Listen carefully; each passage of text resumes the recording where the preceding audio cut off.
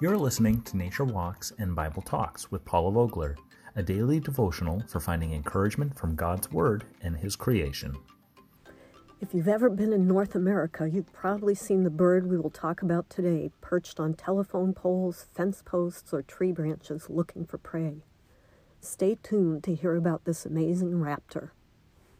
Our verse today is found in Romans chapter 2, verse 4, and it reads in part, God's kindness is intended to lead you to repentance.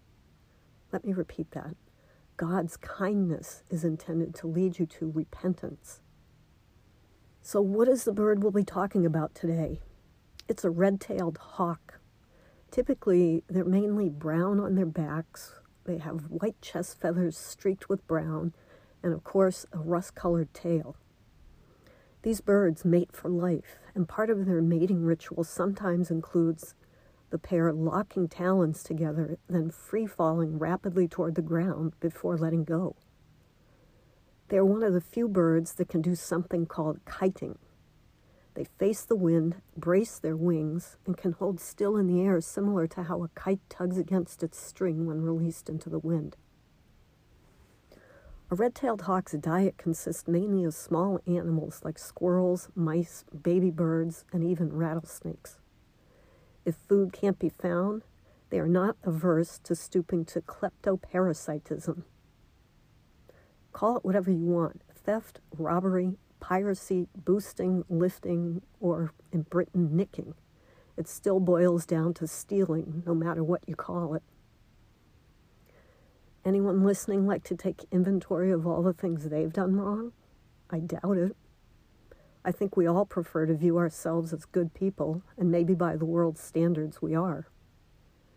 We don't like to talk about repentance that was mentioned in our verse, because that implies sin.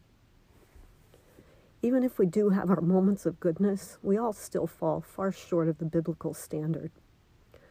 In our world, it's acceptable to be rude to the telemarketer that calls at dinner time, or short-tempered with someone in customer service who just doesn't get the problem that's been explained 5 times. Sin? Really? It's certainly not up there with murder or lying, is it? Just like kleptoparasitism is a cooler way to talk about stealing, we too have all kinds of words that don't make sin sound as bad. Misdeed, errors, little white lies, mistakes, faults, wrongdoing. None of those sound as harsh as the word sin, do they? Yet whatever you call it, sin is sin and has to be dealt with individually in our lives. But how?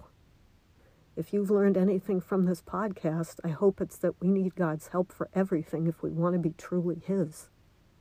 And if we are to believe today's verse, even repentance comes not from our strength and willpower, but from God because of His kindness toward us. One of my favorite Christian writers, Ellen White, puts it this way in her book, Steps to Christ. We can no more repent without the Spirit of Christ to awaken the conscience than we can be pardoned without Christ.